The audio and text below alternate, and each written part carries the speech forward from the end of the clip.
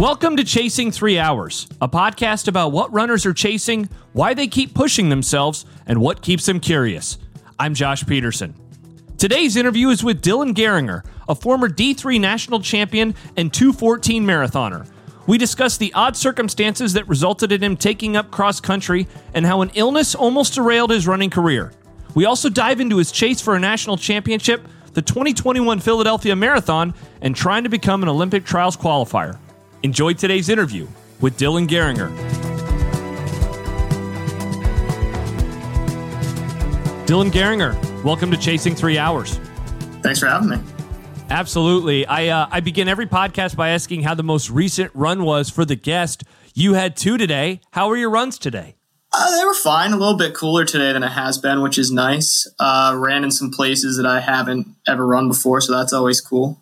You know, good company, all that. That's awesome. I've noticed I've been following you on Strava for about a month now, and I was recently talking about this pod with a friend recently, and he said, I looked through his Strava today, and he is legitimately unhinged. His training is ridiculous, and his captions are hilarious. I found that described you pretty well, just, getting in lots of mileage and then putting out funny captions at the same time. I mean, honestly, that's just what I like to do. I try not to take the Strava too seriously, and I've been trying to just do what I want with running. And to me, that means I don't know, doing a lot of mileage and putting some ridiculous stuff on there. I get a lot of questions like, what's up with your titles? If I put up something that's just like morning run, people will literally text me and be like, dude, are you okay? It's become kind of a staple of my running at this point. Yeah, I've started following more people over the last, I've been on Strava for a few years now, and lately I've been following people such as yourself that I think are really fun to follow from the standpoint of great mileage, great times. But oddly, when I start following more people like you, it's captions, or the captions, I feel like they get funnier. Whereas just like a lot of people locally here in Nebraska, it's like morning run. Sometimes people ask questions in the caption. I usually literally just will put it like tough workout or something like that. So I've enjoyed following you in recent weeks and months because I think it's always fun to see what thing you're going to come up with. Is it something that just kind of tickles your fancy on the run and you just go from there?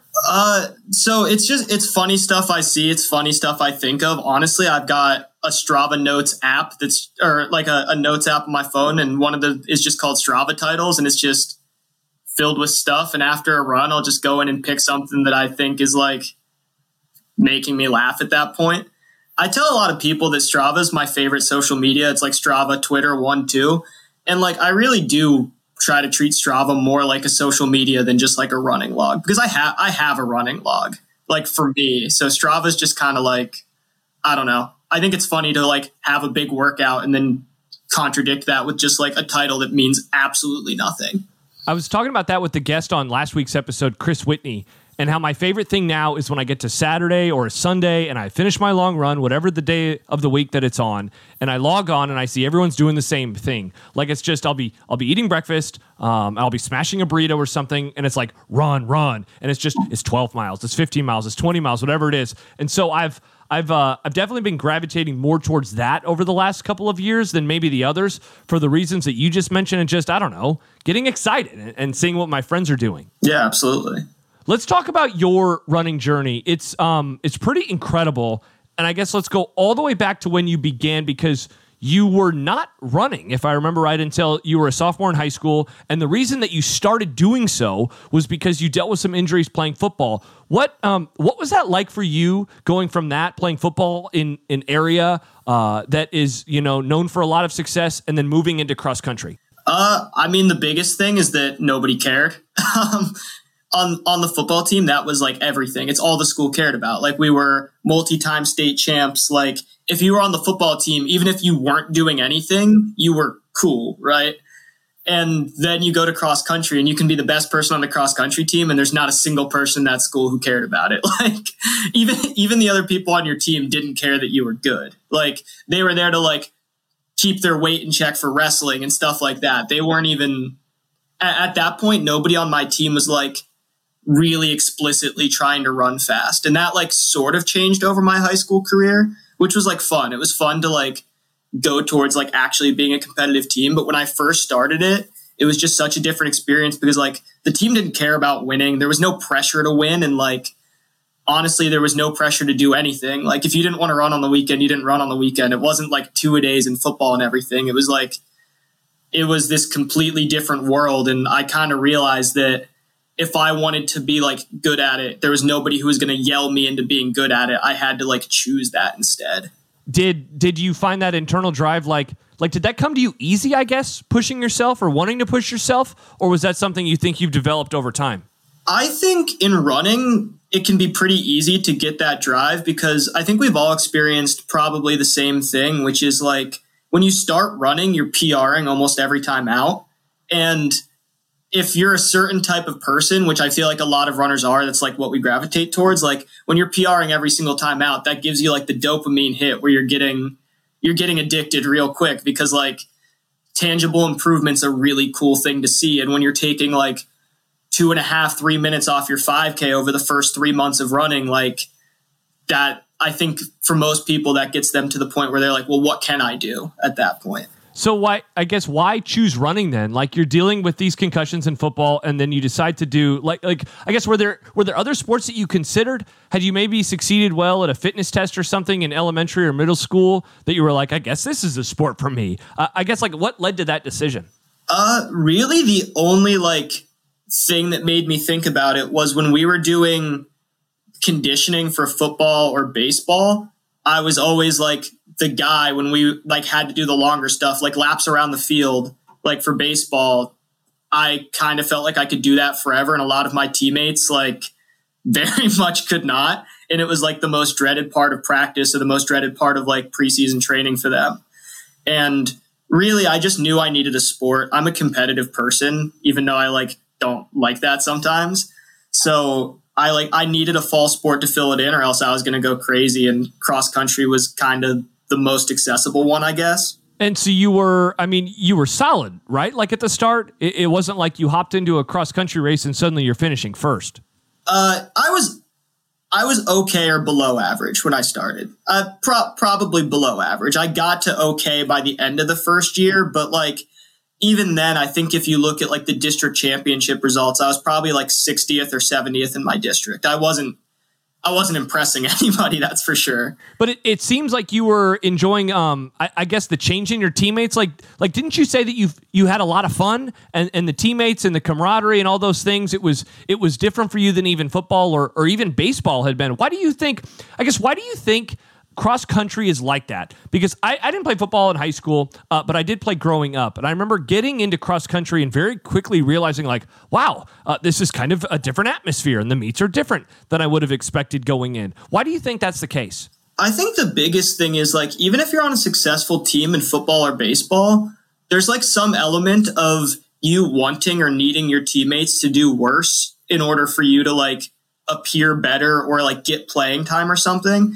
Obviously, not everybody thinks that way, but I think it's a lot more common in the like more traditionally team-oriented sports. Whereas like cross country, you're getting a spot on the dual meet starting line sort of no matter what. And there's really no reason not to root for your teammates who are doing the same kind of suffering you're doing. And like, I think just the difficulty of the endeavor really brings people together in running because like, it feels kind of cruel to not cheer for somebody who's going to go suffer for 20 minutes during a 5K. Yeah, it's like playing a football game, a left tackle and a wide receiver. Like, yeah, they have the same goal in the end, but the responsibilities entailed in each of those positions is much different. Meanwhile, you put a group of racers together and they're all running a 5K or whatever distances is. They're all going through a similar thing. And so, as you said, it makes the camaraderie or that rooting interest maybe a little bit easier for everybody. So what was, you mentioned the beginning of your running career and being below average. At what point did you say like, okay, this might be something for me. This might be something I could go to college with or at least have success with at the high school level? I mean, I didn't know that I would ever be able to go to college with it, especially after that first year.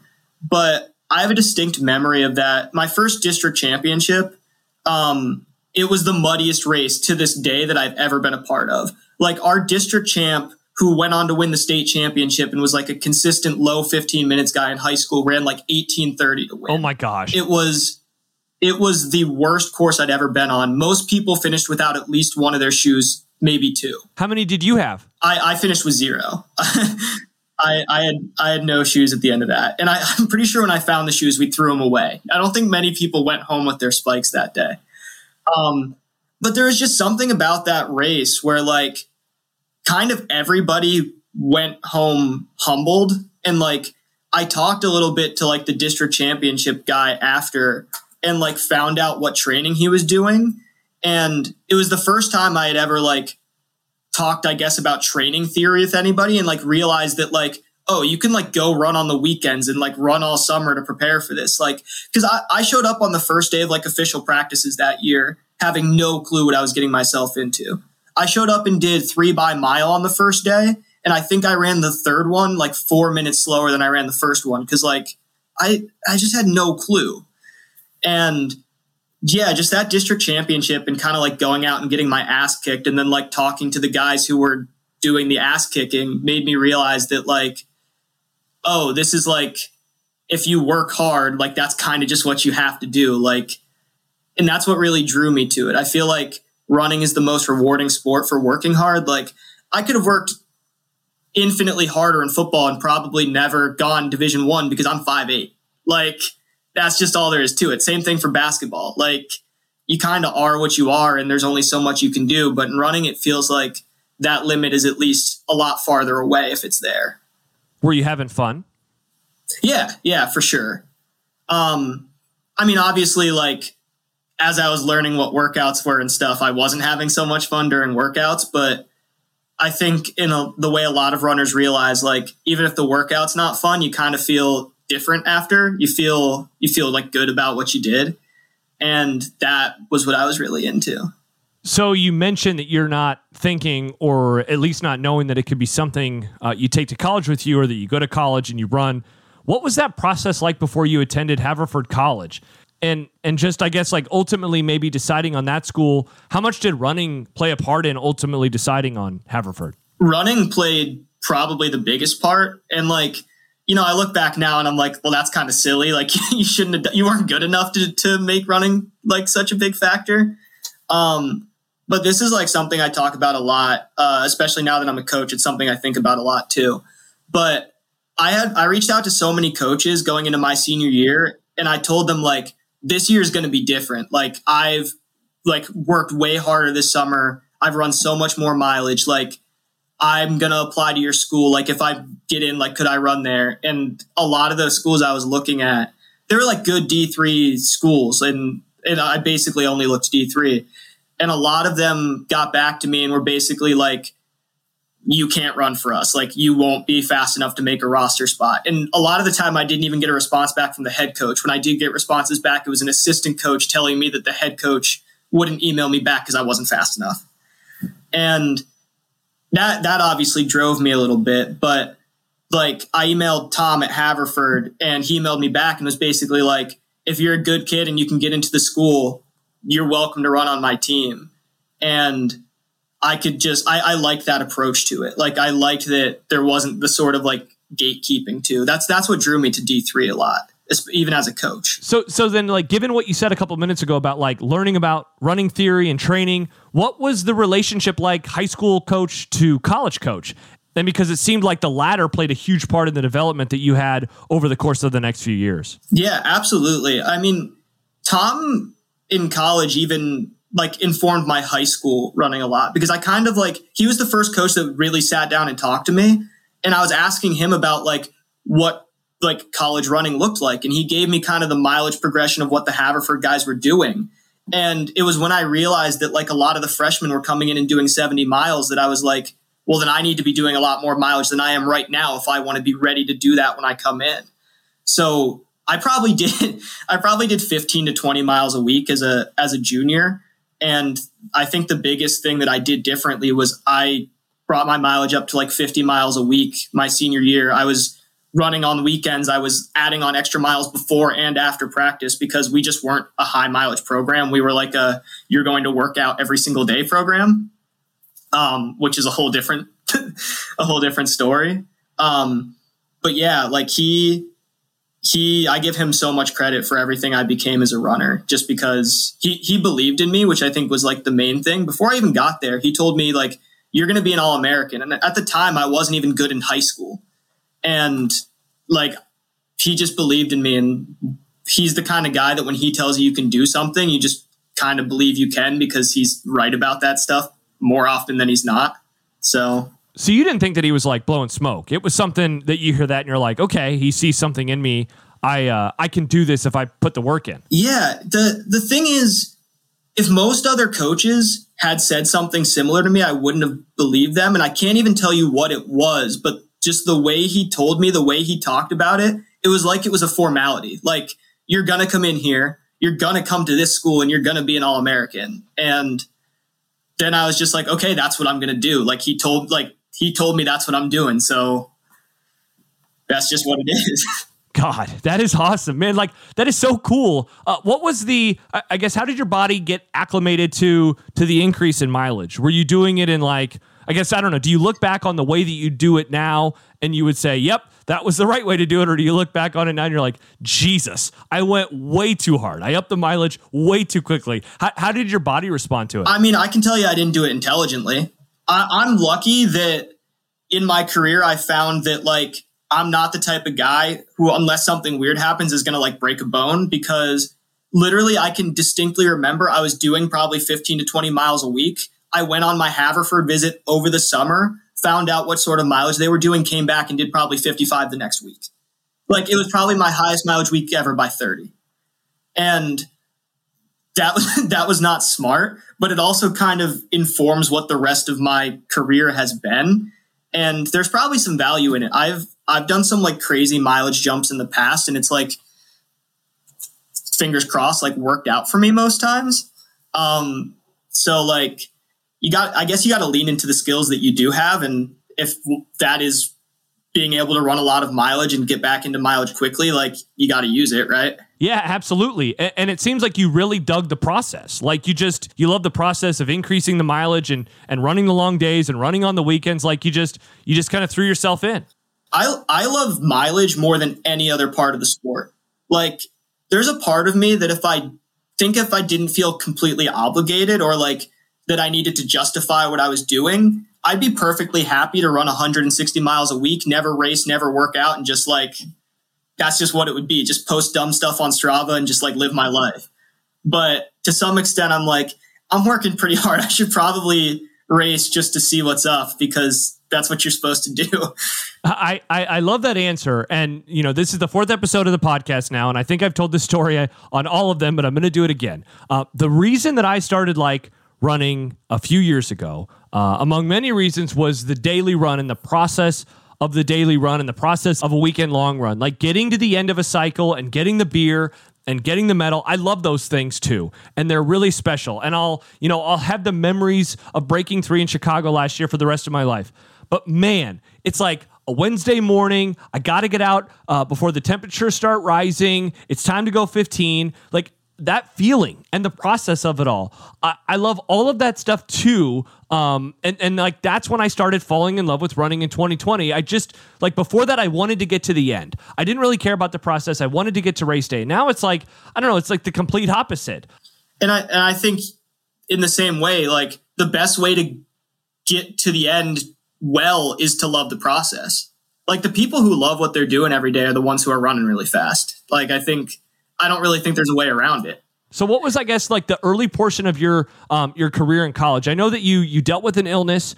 You had been dealing with an illness. Like, I guess, what was it like as you're upping the mileage? You're going to classes now for the first time. You're running with college athletes, and you're also dealing with something internally. It just had to be a really crazy time. Yeah, not gonna lie, it was a mess. I was not thriving my freshman year of college in any way. I didn't know that I was going to keep going to college, honestly. It wasn't even like I might leave Haverford and go somewhere else. I just was like, given everything that's going on with my body, like, college might not be for me. And honestly, if it wasn't for the team and the running aspect, like, the combination, like academics and being sick, probably would have just driven me out of college entirely. So it's kind of crazy that it turned out that way. If you don't mind talking about it, what was the illness and the sickness that you had been dealing with? Yeah, so I've got a genetic disease called acute intermittent porphyria, which, like, if you break it down, like, the words kind of tell you, like, sharp, and it comes and it goes. So I was getting really sick, and I had no idea why for a couple days at a time, and I had no doctors who could tell me what was going on. I'd seen a lot of doctors up by home in Berwick, but obviously the standard of healthcare is a little bit different when you're in central Pennsylvania, northeastern Pennsylvania. We're not rocking the best hospitals. So in another way, like, going to Haverford is actually what got me through all of that, because I had to switch hospitals, and I ended up going to the University of Pennsylvania, which is obviously like one of the biggest research hospitals in the country. And that's actually where I got diagnosed. I didn't even get diagnosed till it was either late freshman year or early sophomore year. So I had no idea what was going on. And that was probably the worst part of it. Like, because you're sick and you don't know why. And you're sick often and you don't know why. And it's disrupting training. It's disrupting classes. And when you're missing classes and you're like, I'm sick all the time, and you don't have a note saying why you're sick all the time, professors aren't exactly as cool about it as they would be if, you can be like, I've got this. So it was definitely, it was horrible at times, but Tom and the team are kind of what kept me there, because, like, I just wanted to run, and running was the only thing that kind of felt normal, even, like, though it was horrible when I was sick, because running and feeling like I did weren't going well together, but it's what kept me sane through it. So, like, how much running did you have to miss? Like, how much training did you have to miss or practice? How much did you have to miss because of that? When I would, like, have a flare up of my disease, I could miss 3-4 days of practice in a row, just like out of nowhere. And we found that the stress that I was putting my body under when I was racing was actually one of the things that was, like, triggering the attacks. And that was also pretty tough, because you race a lot in college. So at the time I would build up and be running really well, like, relative to me. I wasn't good on the team at that point. I was like our 15th guy.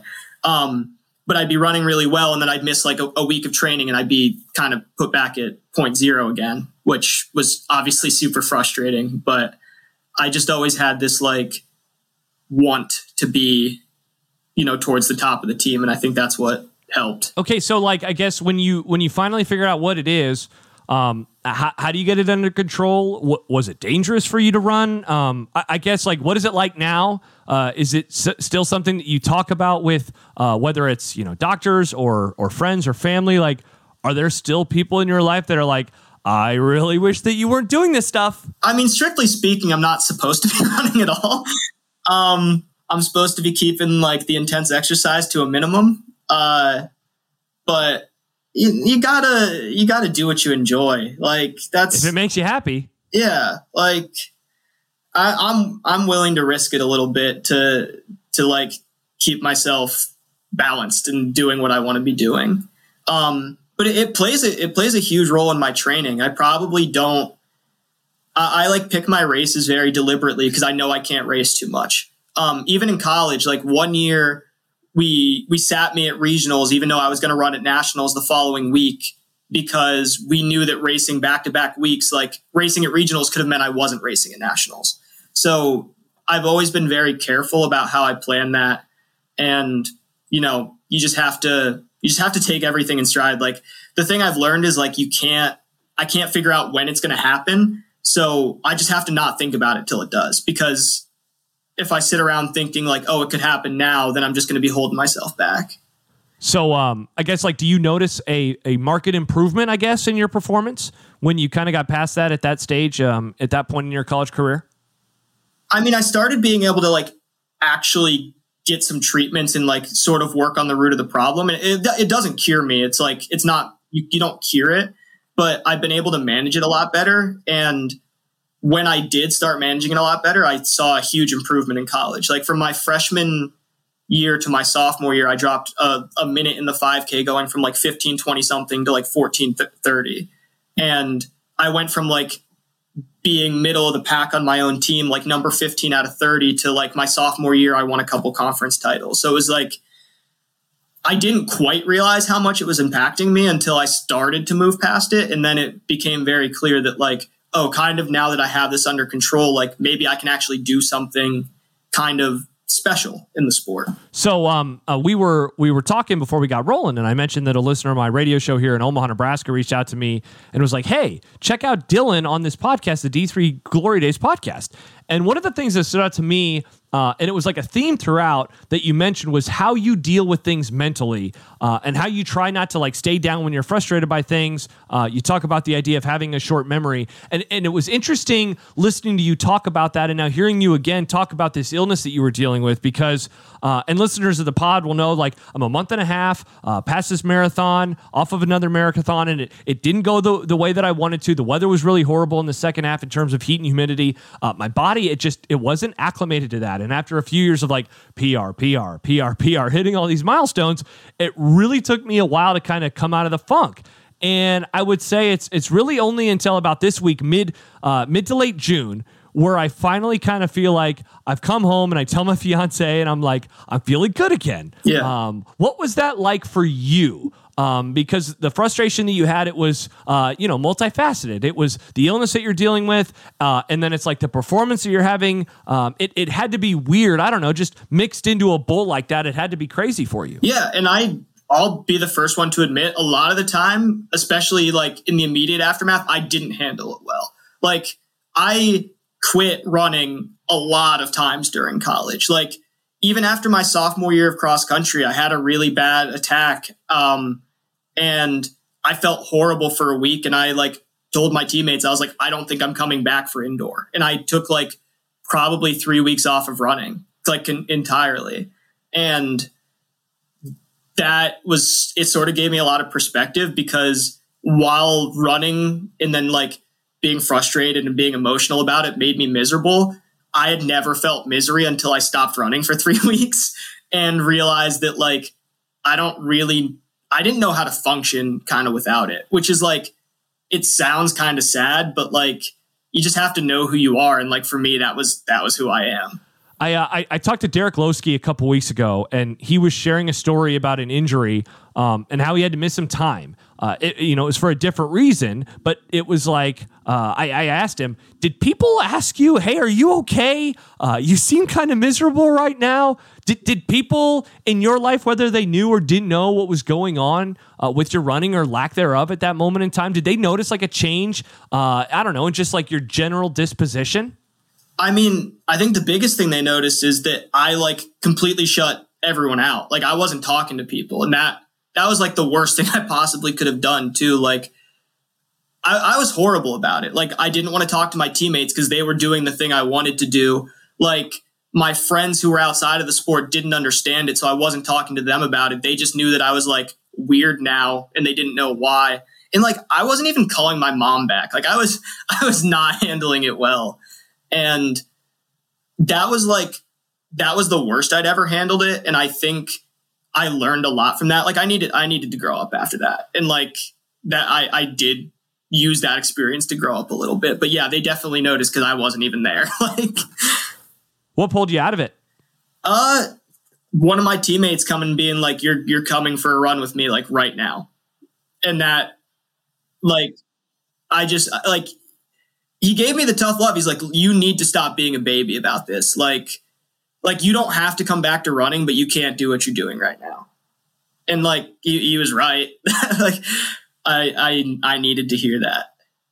And so was it kind of like, I don't know, a light bulb moment where you got back into it right away? Yeah, I did the dumb thing again. I was probably running like 95 miles 2 weeks later. Like, I'm not even kidding. Because I convinced myself, like, the next day, I was like, the issue is I'm not running enough. Like, I was like, if I want to be good, I need to run a lot more. I went into Tom's office and I was like, hey, can I try to run like 100 miles a week and see what happens? And he was skeptical. he should have been. And like, he definitely kind of tried talking me out of it, but like, I was going home for winter break and, I just ran as much as I could when that happened. And that that was just what I was going to do. I think it's what I needed to do. So what year is it at this moment in time? This was like sophomore winter. Okay, because then you ultimately you win the national championship in the 3K in 2018. And so, I mean, like, that's crazy. You go from not running for, close to a month. You ran things back up quickly, and ultimately you're a national champion. How did you get to that point? I mean, just like, again, I think Tom gets all the credit for it. Like, he's already in the coaching Hall of Fame and he hasn't even retired yet. Like that says a lot. He's coached world record holder. But a lot of it is just like, I needed to be the best. And I've kind of come down from that a little bit. Like, you realize at some point that you just can't be, for most of us. Like I can't speak for Eliud Kipchoge. Like he can be the best forever, I guess. But, like, as soon as I won my first conference title as a sophomore, and then I barely missed nationals, both indoors and outdoors.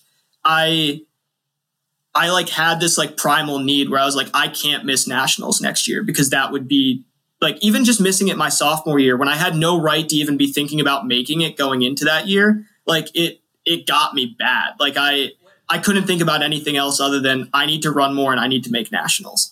So, when a lot of us will finish a race, we'll talk about the idea of the post-marathon blues or whatever. And so after all that training, like, when you look back on that, do you ever, I mean, I guess, like, what is it like to be a college athlete, to have that amount of success and now be like, however many, 5 years removed from winning a championship? Like, do you feel that way? Do you ever have that too, about that moment in time? Yeah, absolutely. I feel weird after every race. It doesn't matter if it's like good, bad, like, I feel weird after racing because it's such an emotional experience, kind of, no matter what you do. Like, you finish a season and you've poured so much into it, and just like, it's your heart, right? Like, you've put everything in and then it's over. And then the question is always, like, internally and externally, like, people are asking you what's next. You're asking yourself what's next. And that's hard. Like, I'm sure you've done the thing where you like finish a race, finish a marathon, and people are asking you what marathon's next, and you're like, I crossed the finish line like 5 minutes ago. Like, so I've told this story before. I ran Minneapolis in 2021, the Twin Cities, in early October. I ran 3:24:58, I believe, and I'm driving home the next day to Omaha, and immediately my mind was on sub 3. And, I've written about it and how I regret that, because I just chopped off like 30 some odd minutes from my PR, which I said previously. And that was a year before. And when I had done that, I really wanted to run sub 4 hours. So I'm driving home now, and I look back on that almost 2 years ago, and it's like, man, I was in the car a day after the coolest moment in my running life so far, that marathon. I don't know if I'll ever have a race that feels like that. That easy. I don't know if it's not the right word, because it was 26.2 miles. It's still difficult, but I beat my goal by 5 minutes.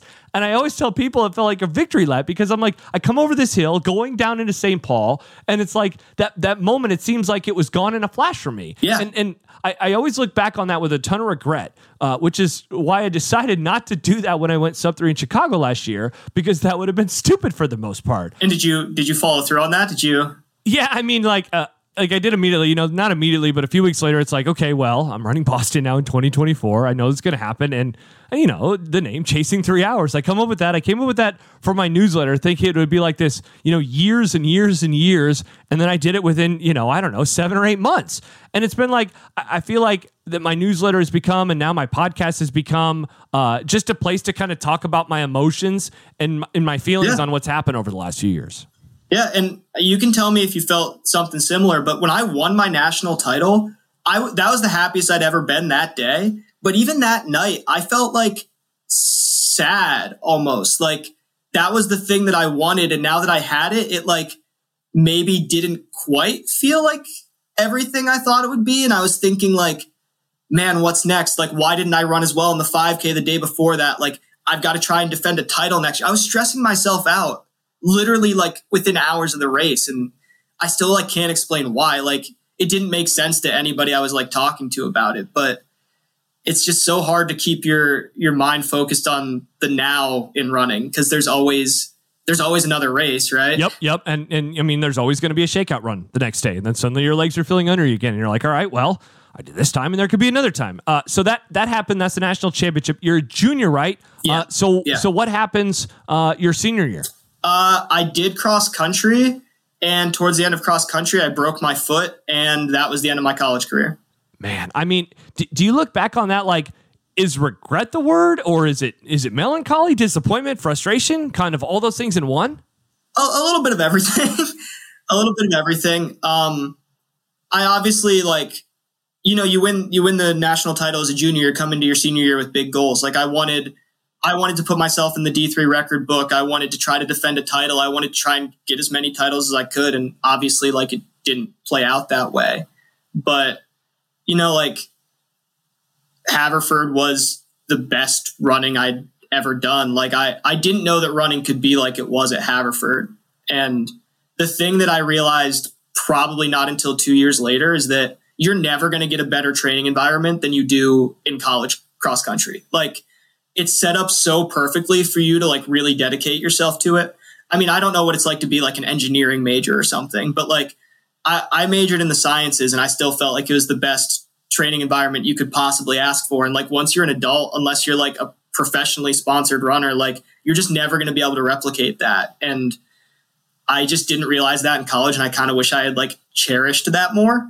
Cause I'm never getting back to that. That's for sure. Yeah. I read Running with the Buffaloes a couple of months ago about the late 90s, early 2000s, Colorado. Yeah. And it was first of all, I was mad at myself for not reading it until this year. I absolutely devoured it. And then I had this frustration with my younger self because, I ran for the letter. I didn't put any work into the off season, and I peaked as a sophomore in high school. And I look back on that and it's I don't really want to do the whole, man, maybe I could have run in college because I have no idea. But I do wish that I would have enjoyed it more in high school because there was the fun team camaraderie aspect. And it's not that I pushed it away. I didn't push my teammates away, but I never really embraced it. In how I would, whereas, I'll go out for runs with people. Yeah. I have an awesome time with this running group here in town. And it's I wish that I would have put that kind of effort into it back when I was in high school. Yeah, and you hit on something big too, which is I'm part of a running club now, but there's no team environment quite in the same way that there is in college or high school. You're never really running under one banner. There's club cross country nationals, but that's not the same as going out and trying to win a conference championship with your team or competing at nationals with your team on these big trips. It's just really hard to get that back, and you don't realize how cool it is till you don't have it anymore. Yeah, absolutely. So what was it like as you moved past college? Was it obvious for you that you're going to keep doing this? I mean, obviously you like it. You're happy when you run. What was that like? I guess I'm always curious about athletes. Athletes that when you're done playing football, there's not a rec league for football. Exactly. Running those of course, though, it's something that you can keep doing. So what did that look like? I don't know, in the weeks and the months that followed graduating from college. I mean, I definitely had some big goals left that I knew that I couldn't stop running until I at least tried them. And then in the back of my mind, there was always the thing that a lot of people told me and that I told myself constantly, which is you run a lot of mileage, eventually the marathon is the end goal, right? And I had always revered the marathon, and I'm glad a lot of people steered me away from it. Everybody I talked to in PRTC, which is the club that I joined right after, being done with my college career. They all told me don't go right up to the marathon. And they were right about that. Because I wanted to start running marathons. I would have done a fall marathon right after I graduated.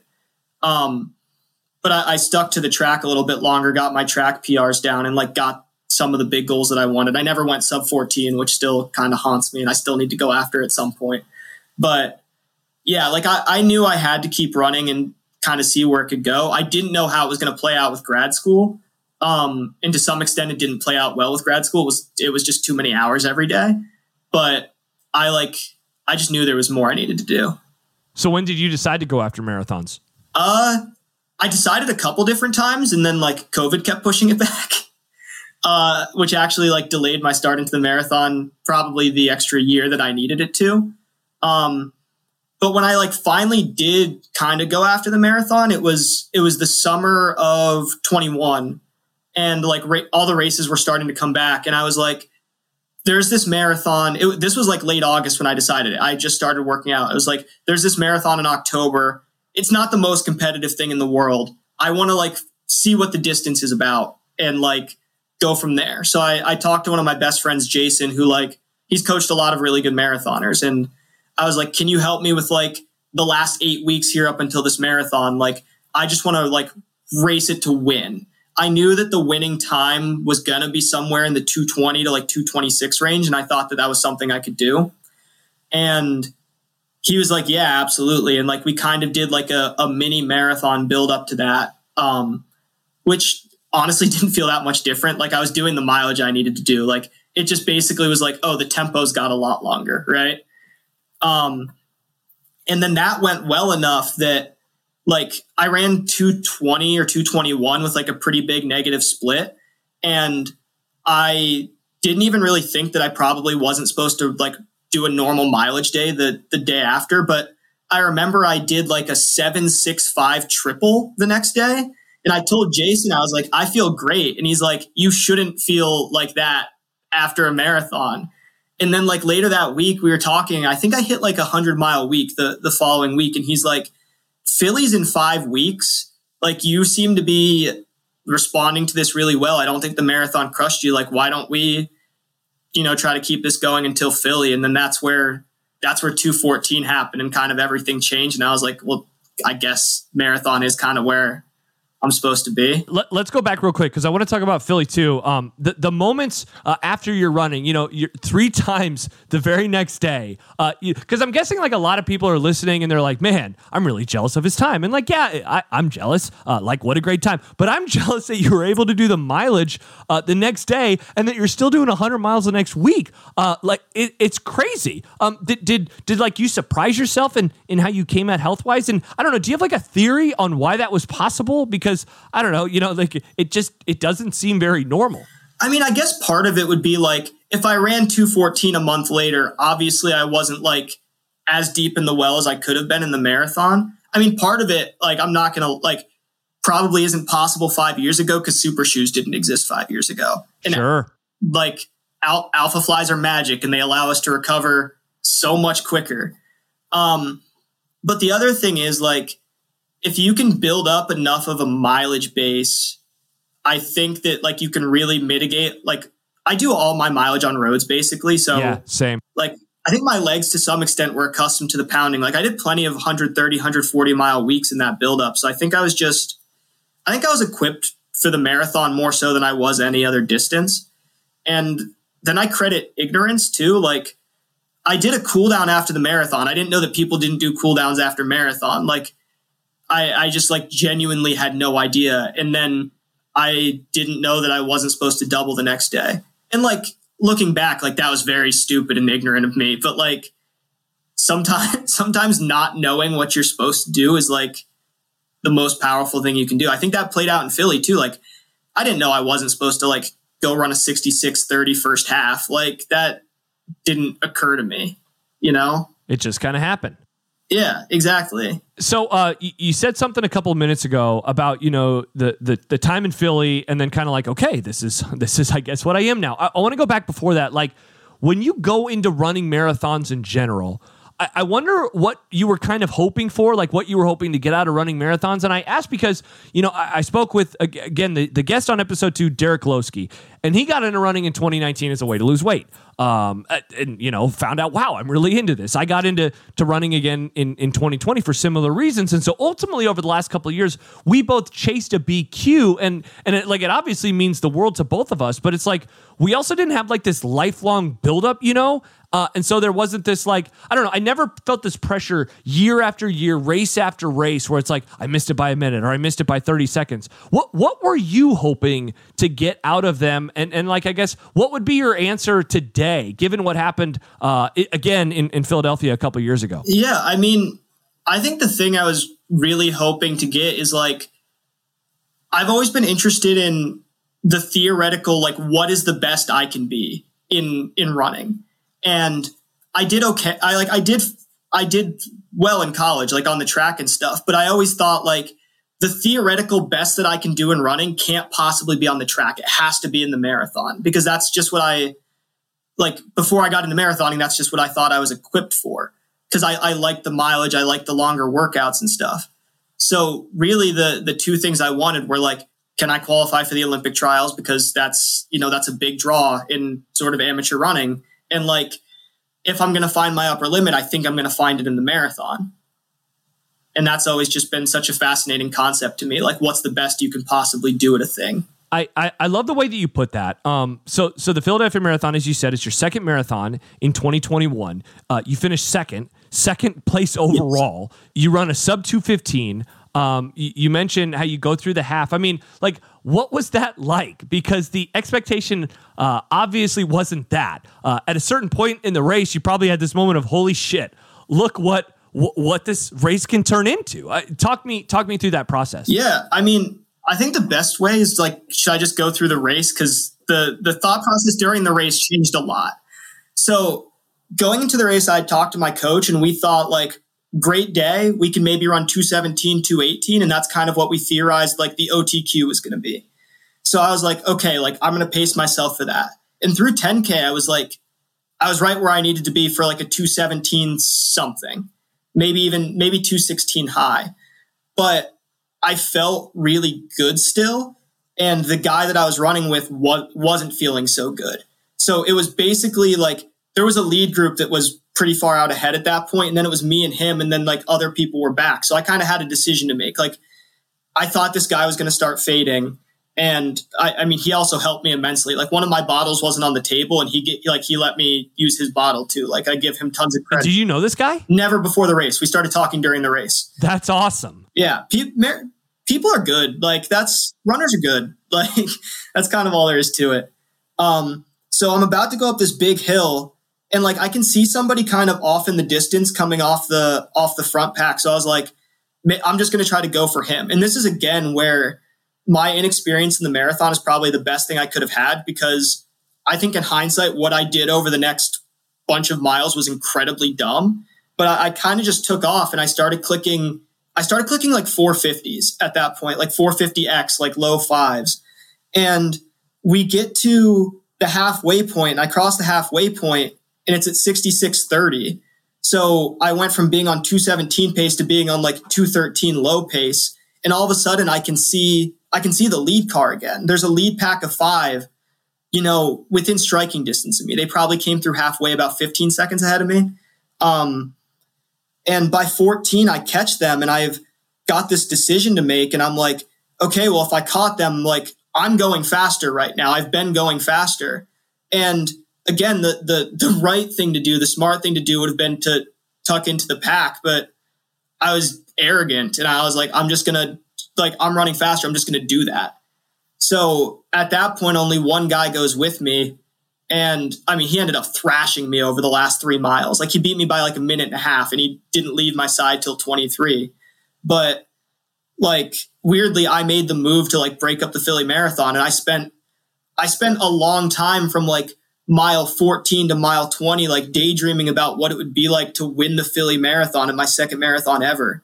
And it was just such a surreal experience because the people I was seeing on the course were like my friends and my teammates. Like I had very much adopted Philly as my city. It's still my favorite place on the entire planet.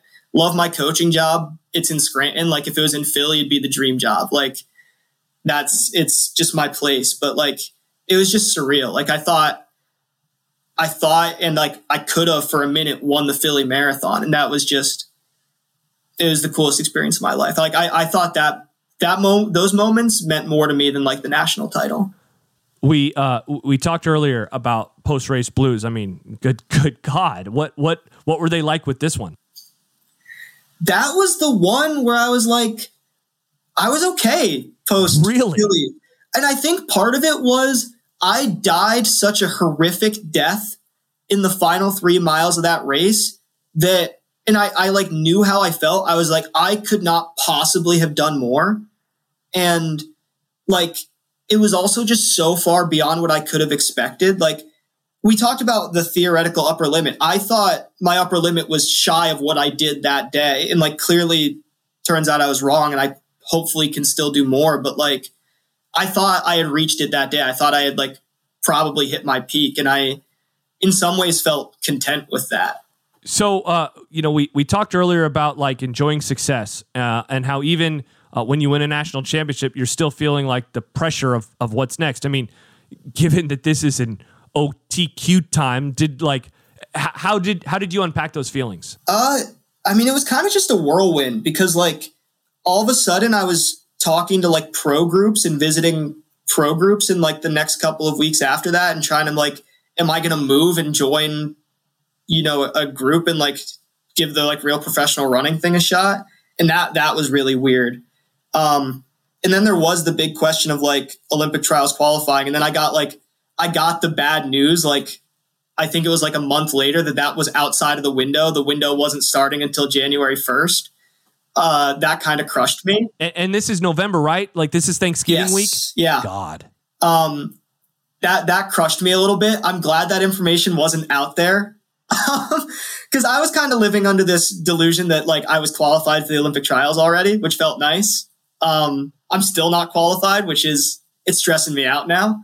But yeah, it was crazy. It was the most content I'd been in a long time with running. So, and I was coaching a high school team at the time, and like just coming back to their response to it was amazing too. Like they were the most supportive group I could have asked for. That is so cool. Why ultimately decide not to do something with like pro running groups or whatever? It's unfortunate, but the final decision, and I was about to join. I was about to join the group out in Michigan with Hanson's Brooks, but I couldn't find a doctor that specialized in my disease close enough that I felt comfortable making a big move like that. Because you got to look out for the health first, and like, damn, yeah, that was unfortunate, but it's what happens. Yeah. So you said the word ignorant a lot during your discussion of the time. So like now, and then you also said it a second ago. You mentioned the stress of not having the OTQ for 2024. So this is kind of like a twofer, if you will. When you look back on that, and how you kind of didn't know what you were doing, and now in theory you do know what you're doing more, but like you haven't been able to attain that goal again. I mean, I guess that's my biggest issue. I'm thinking too much. How do you marry those two? The thing that I'm trying to do right now, like I'm confident in my training, I'm confident in my fitness.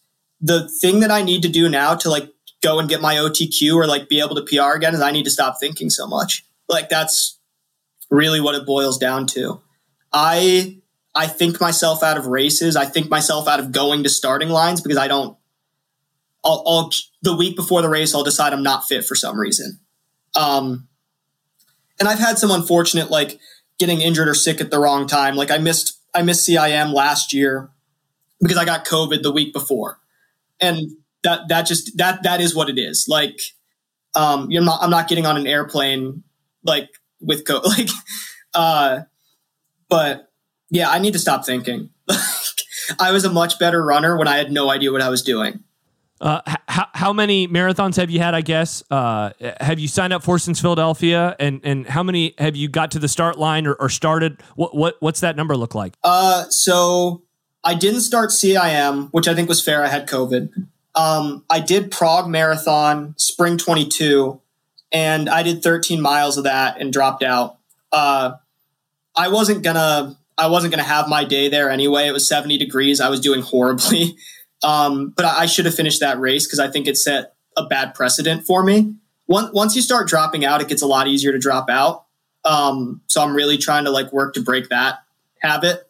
And then I did not finish a marathon, the Hudson Marathon, which I did for my first marathon. I didn't finish that in the fall as well. And then I didn't go to CIM because I wasn't confident in my abilities. So what are you looking at for the rest of this year then? I'm still learning how to be a full-time college coach of like men's, women's, cross country, track and field. Like I've got 6 teams, right? I'm trying to figure out how that works with a racing schedule. So what I've kind of got figured out for right now is I'm going to do a lot of racing this summer. I'm going to race very sparingly in the fall. And then after our cross country season ends, that gives me about 2-3 weeks to like put the final preparations for CIM together, because CIM happens at a time where my team isn't busy. So that's sort of what I'm gearing up for. And I'm putting my back against the wall, because obviously CIM is the day before the trials window like closes. But I think in a way that could be really good for me, because I'm going to have no choice but to get on that starting line. And I think that could be a powerful tool for me. I was speaking to my therapist recently, and I was kind of laying out a lot of the things that I'm doing. And I mentioned starting this podcast, and we got to this point after I laid everything out, and she kind of like breathes really heavily, like, oh. And she's like, "Are you doing too much?" So I ask you the same question. Does this like feel too much for you at times? Yeah, absolutely. Like I feel like literally insane when I'm like, okay, the team bus is leaving at 8 a.m. to go to this meet. I can squeeze in a run at 6 a.m. and then we're going to get back around 8 p.m. and I can squeeze in my second run then. And like, I'll say that out loud to like one of my friends, and they'll be like, "Why?" And I'm like, you're right. Like, yeah, but let me tell you X, Y, and Z. Yeah.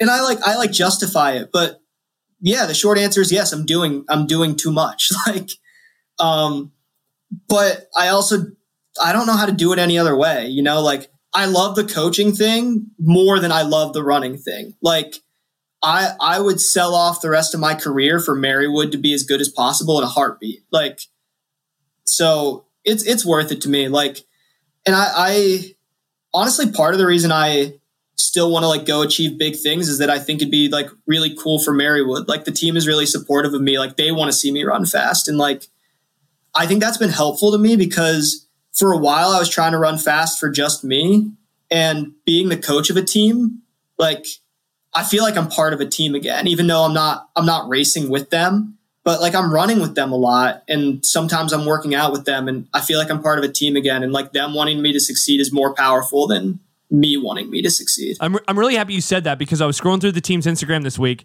and just seeing, the success and stuff. And I was thinking of like yourself as an individual versus the success that your team, that your athletes have. And I was going to ask, how do you compare the feeling of the two? I mean, it's really cool hearing that answer, because it's obviously how important, their success is versus even your own. Yeah. And like, it's so weird how closely it maps, because like, you're never going to have like everybody on the team have a bad meet, but you can tell when like a meet doesn't go as well as you'd like it to.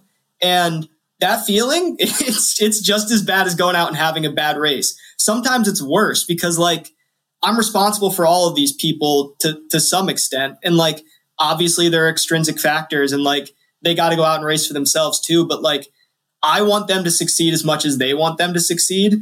So I've got 25 races happening, and like if 10 of them go really bad, I'm going to be kicking myself. How did you get into coaching in the first place? So I've always been fascinated by coaching, and what really started it was I had a rough high school program. There wasn't tons of structure, and like my very early start was I graduated and had like kind of done the path forward into college running thing. And like my early like charges were like, hey, can I like help my friends that are still on the team get fit over the summer? And seeing them like go out and like Berwick becoming a real cross country team, like I was like, man, that's really cool. Like the team is starting to become something. And then like, that's what started my dreams of kind of coaching for myself. And then I got into like a private coaching business, mostly just like, high schoolers here and there that were kind of in my situation. Like they weren't getting tons of guys. Like their coach was like, go out and run 3 miles every single day. That was it. And then that led to a high school job opening up in Wilkes-Barre. Took that job. I'm at Holy Redeemer. I'm living with a college coach. He ends up leaving to go to a D2 university. His job opens up. I apply and I get it. And then like I've quickly gone from like private coach to college coach, dream job in like 2 years.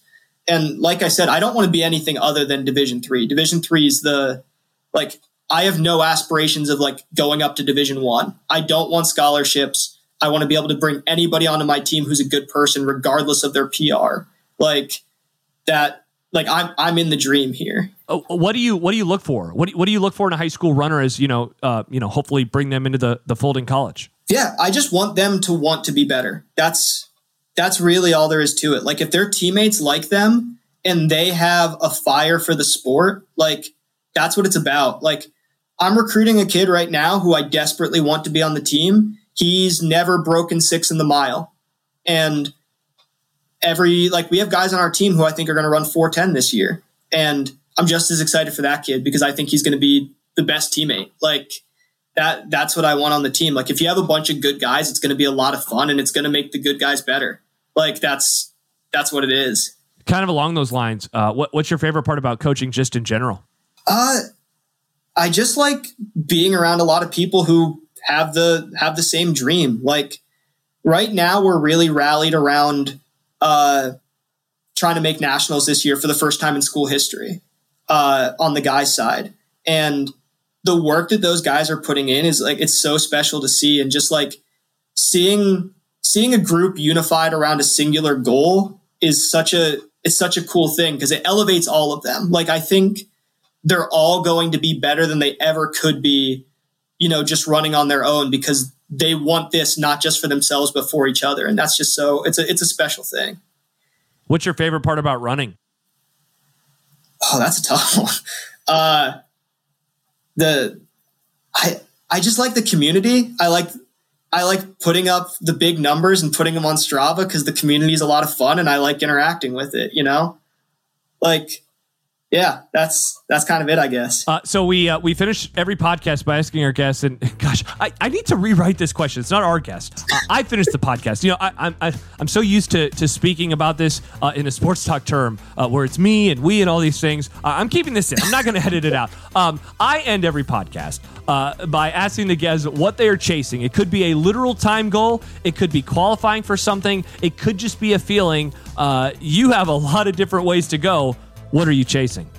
Chasing 2 things. We're chasing Marywood being as good as they can be, seeing the upper limit of that, and I'm trying to find my own, It's all about seeing what you can be. Dylan Gearinger, thank you so much for joining me today on Chasing 3 Hours. Thanks for having me, man. Thanks again to Dylan Gearinger for joining me on today's episode. Thanks to Ian Alio for production assistance, as well as music and sound design. Thanks to Riss for the cover art. Head to chasing3hours.com for more from me, including my weekly newsletter, as I write about my experience training for the 2024 Boston Marathon. If you liked what you heard today, be sure to subscribe, rate, review, and maybe share with a friend as well. New episodes will drop on Friday mornings. Enjoy your long run this weekend.